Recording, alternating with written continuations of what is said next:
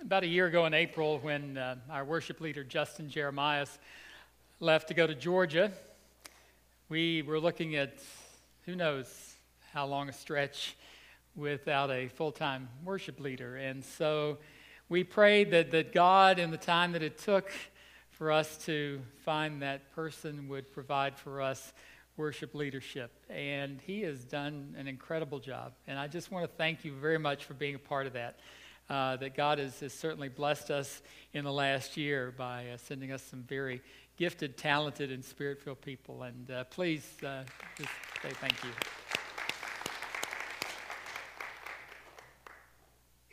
Also, Andy Walker, his official starting date is April the 1st, but he's going to actually start a month early, not full-time, but filling in starting next Sunday. So he'll be here from then on. So hope you'll make him feel welcome as well. Another thing that happened yesterday over in the D.C. area, actually it's in Virginia, I think, technically. Celebrate Recovery had a one-day event for a bunch of folks on the East Coast, and we had almost 47, almost 50. We had about 5% of the people that were there. That's incredible.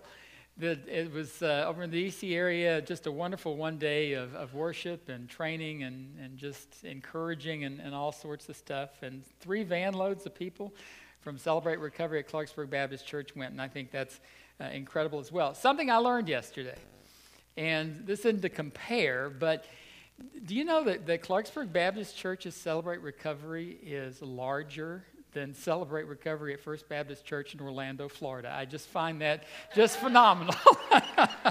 I don't know.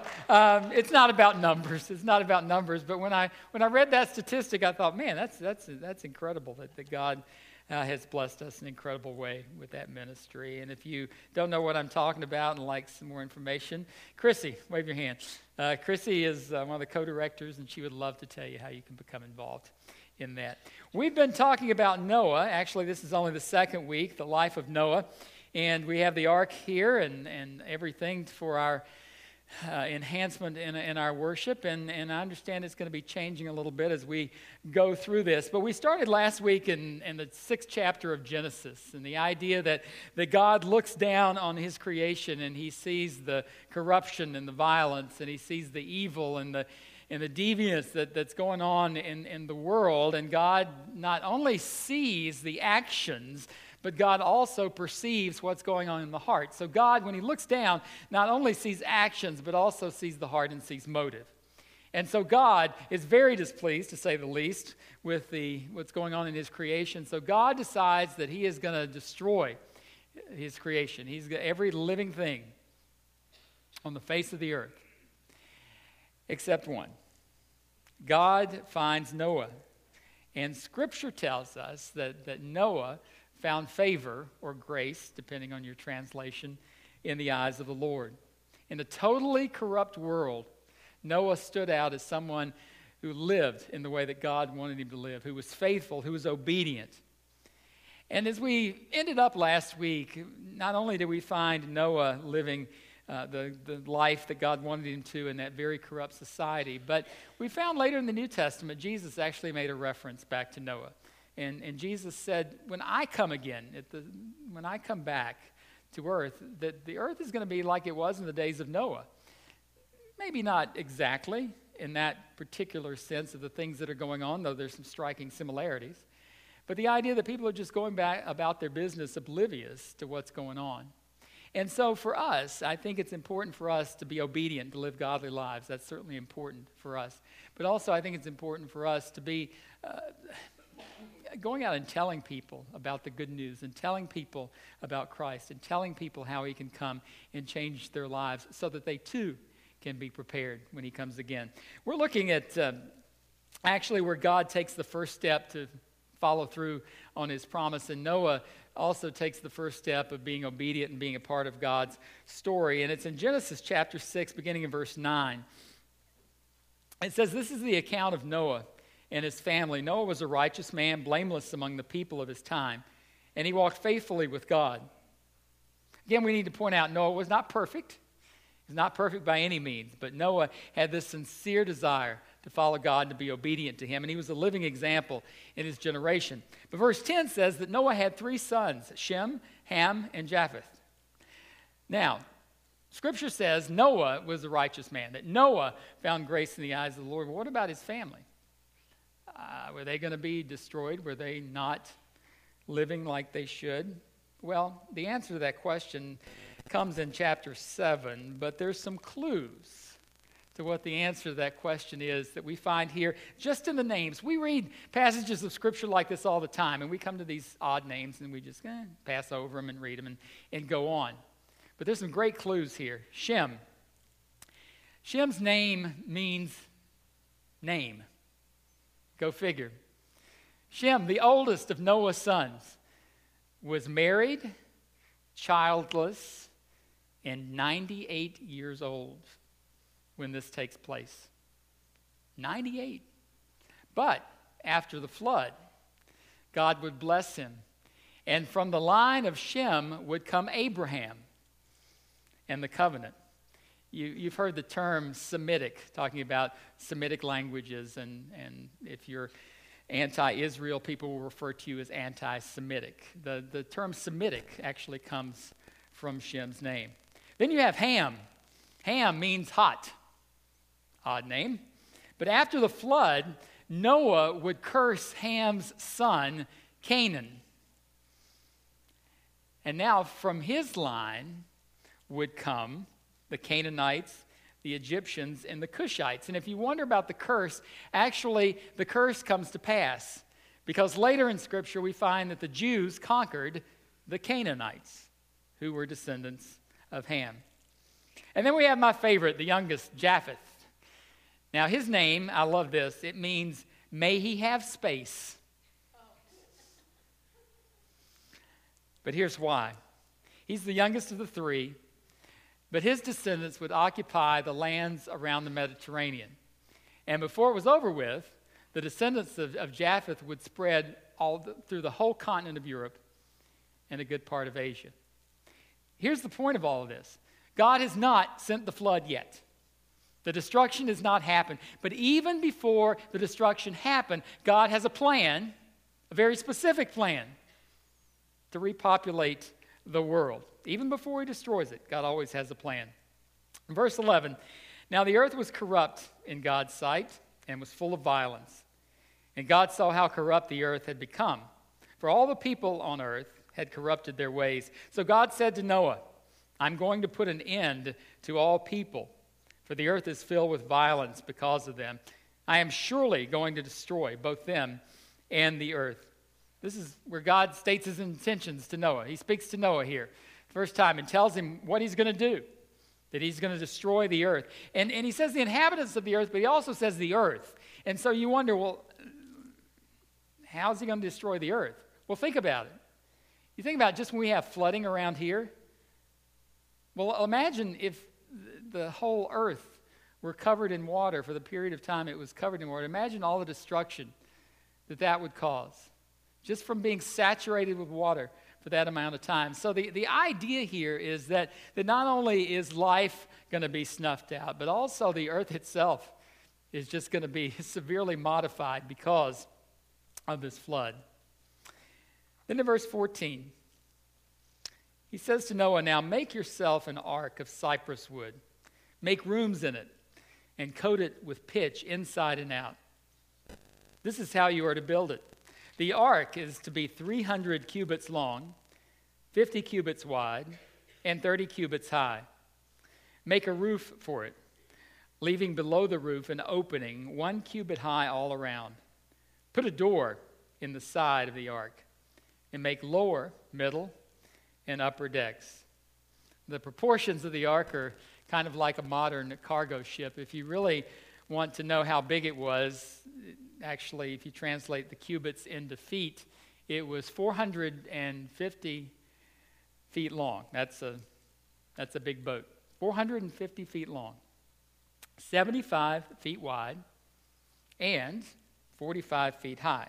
Had 3 decks, and there was an opening for ventilation or maybe for some other reason. Who knows? Now, if you look at our ark here, Actually, the window at the top, I am told, was built to the exact specifications. So even though the ark may not quite be as big as the original one, that part is. Imagine, though, a boat that big, and that's the opening. And who knows? We can only speculate why. Maybe it was because God was just shielding them from all the destruction and all the cries and all the death that would be occurring outside the ark. Maybe that's the reason. Who knows? But we'll find out another use for it as we go on. Verse 17 says, this is God speaking again, I'm going to bring floodwaters on the earth to destroy all life under the heavens, every creature that has breath of life, the breath of life in it. Everything on earth will perish. God said he's going to do it. He said he's going to destroy it. But this is the first time where he says how he's going to destroy it. First time he mentions the flood. And it's interesting to me that he gives Noah the instructions to build the ark before he tells him why. Imagine that. Look, Noah, I want you, now you're going to look foolish doing this probably, Noah, but I want you to go out and build this enormous boat. Here's the dimensions. Go out and build it. And what would we do? Well, why? Why, Lord? What am I building this for? I need some more information. No, Noah's so obedient to God that God trusts him with telling him, here's what I want you to do. He does tell him why. He says, look, I'm going to bring a flood. I'm going to bring a flood, and I'm going to destroy all this. But the idea that God knows that Noah is so faithful that he gives him the instructions of what he wants him to do before he actually tells him why he needs to do it. But he says in verse 18, he says, but I will establish my covenant with you, and you will enter the ark, you and your sons, and your wife, and your sons' wives with you. A covenant is an agreement, and the Hebrew word that's used here also can mean to purify or to cleanse, and it signifies that with a covenant there has to be a purifier or a cleanser. And in this instance, you want to think of it in the case that God is pure holiness, and we are sinful. And so in order for this holy God to enter into a covenant with sinful man, there has to be some sacrifice. There has to be a purifier. And that's why you'll find with covenants that there is an animal sacrifice. There is some sacrifice before God can enter into that covenant. And actually the word that's used for covenant not only means agreement, but it also can refer to the sacrifice that's made for that. But we're going to talk about the specifics of the covenant in a few weeks, or a couple of weeks actually. Verse 19.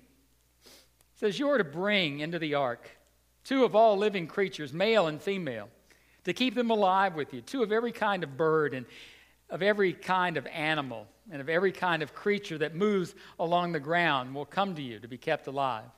You are to take every kind of food that is to be eaten and store it away as food for you and for them. It's amazing, isn't it?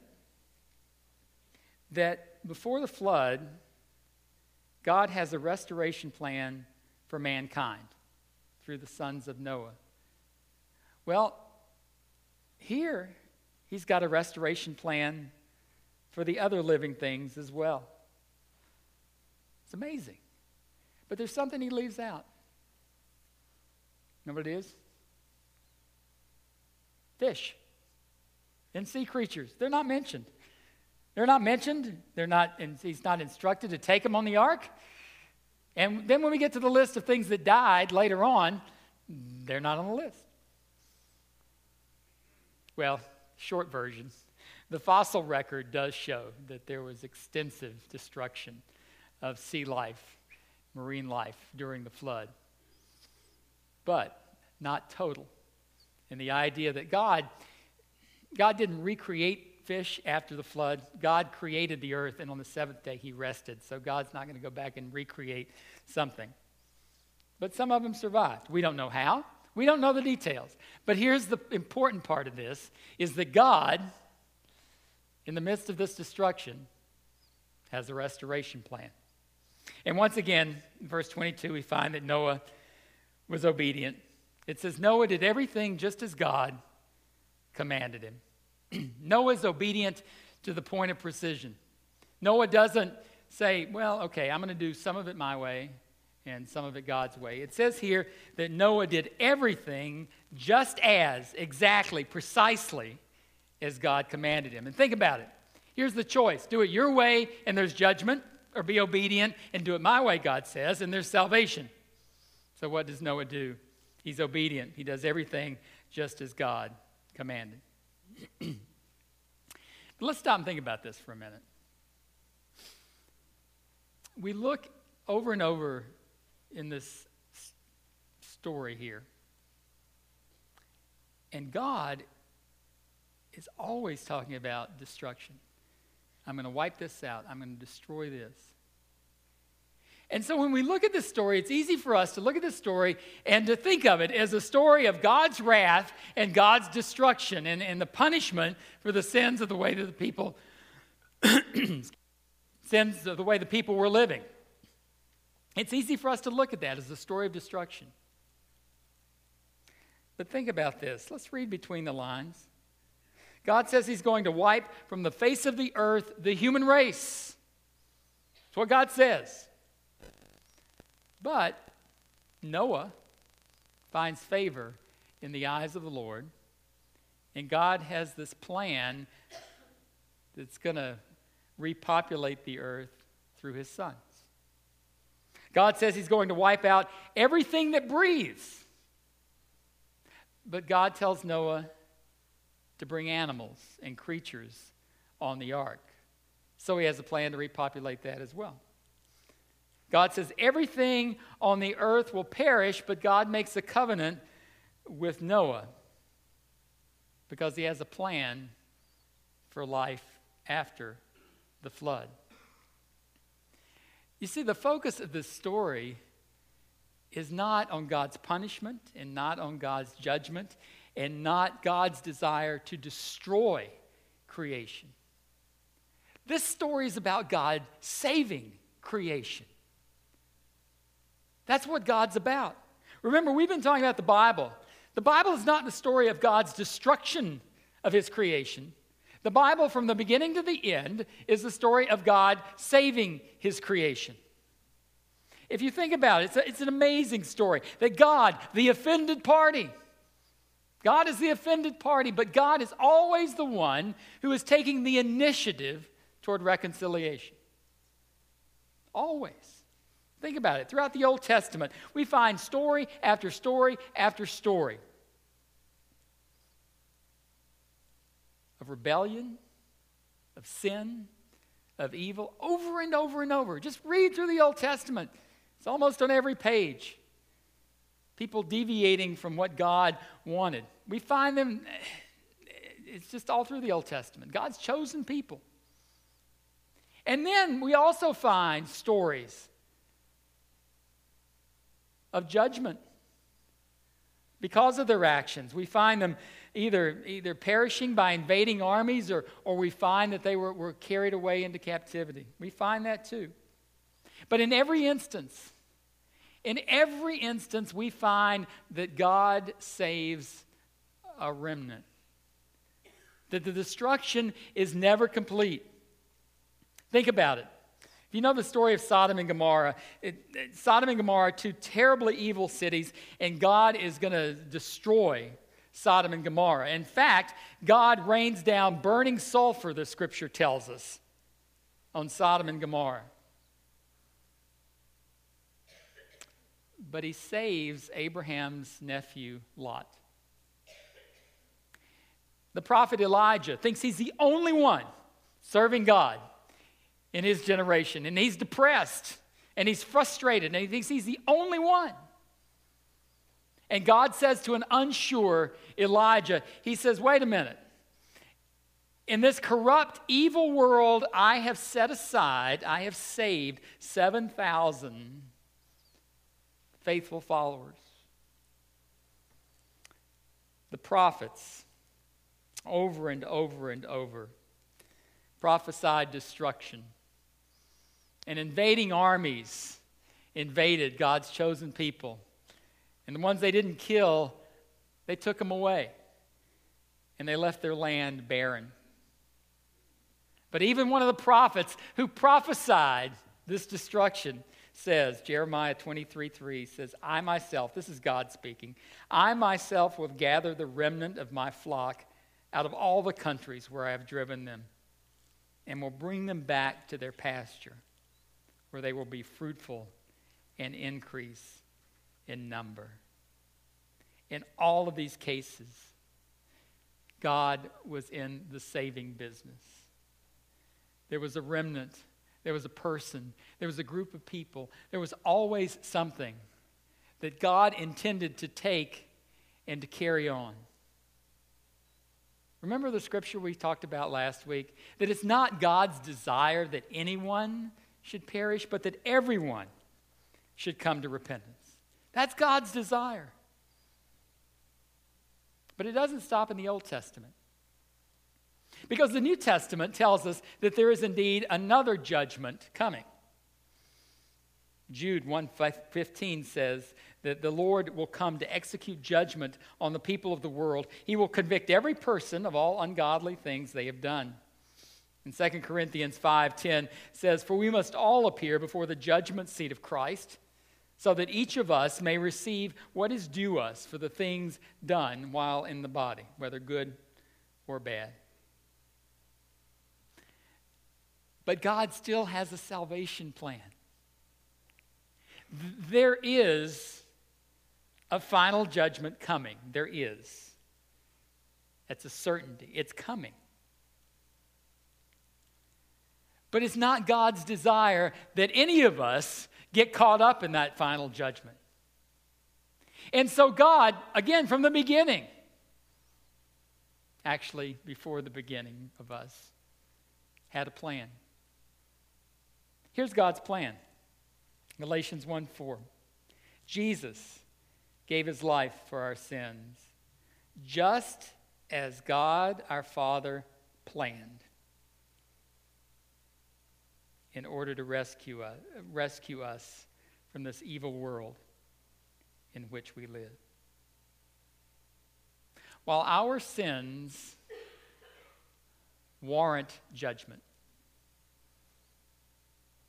God pays the penalty for our sins. Jesus Christ, God in the flesh, goes to the cross and dies in our place for our sins. And he rises again that we can have eternal life. God, the great creator of the universe, dying for his creation, his rebellious creation. God has always had a salvation plan. God is in the business of saving. It gives him no pleasure to destroy. Hebrews 11:7, talking about Noah, says, By faith Noah, when warned about things not yet seen, in holy fear built an ark to save his family. That was the first step for Noah in responding to God. It says in holy fear. Nothing wrong with holy fear. Noah, build an ark and save your family. A flood's coming. It's going to destroy everything. Noah, build an ark and save your family. Noah's not afraid of God, but God has told Noah what's going to happen if he doesn't follow through. So in holy fear, Noah builds the ark and saves his family. We read in Acts in the New Testament, there was a jailer who was sure because of events that he was responsible for is going to lose his life. In fact, he's going to take it. But the prisoners yell out to him. They say, whoa, wait a minute. We're still here. And this man who felt that death was imminent suddenly realizes that maybe there's a moment of grace for him. And he says to Paul and Silas, who are two of the prisoners, he says, what must I do to be saved? And here's their response in Acts 16.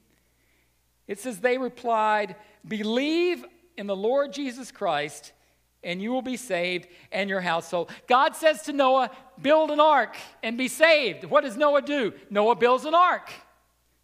God says to the jailer, when he says, what do I do? He says, believe. That's a lot easier than building an ark. He says, believe. And what happens? He believes. And not only does he believe, but his family believes as well. From judgment and destruction to salvation. So what's the first step for us? Very simple, hasn't changed. Romans 10 says, if you declare with your mouth Jesus is Lord and believe in your heart that God raised him from the dead, you will be saved. For it is with the heart that you believe and are justified. And it is with your mouth that you profess your faith and are saved. As Scripture says, anyone who believes in him will never be put to shame. There is no difference between Jew and Gentile. The same Lord is Lord of all and richly blesses all who call on him. Here's the promise. For everyone who calls on the name of the Lord will be saved. It's simple. It's very, very, very simple. It is God's desire to save us.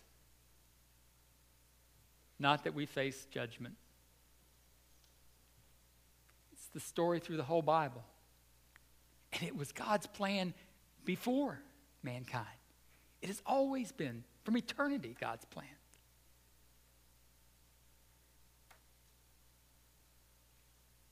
And he offers us the opportunity.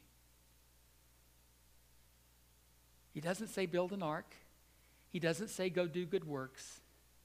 He doesn't say clean up your life. He says believe. Believe. Believe. Believe that I am who I am and did what I said I would do. Because everyone who believes will be saved. That's the first step. Certainly after that first step, we want to grow in our faith and our belief. But God says that there is a judgment coming. It's coming. But I want to give you about the simplest way I can think of to avoid that. Simple for us. Very difficult for the God of creation to die for our sins. But he loved us so much that he did, so that all is required of us is to believe. If you've not taken that first step, I hope you'll do that today. Let's pray.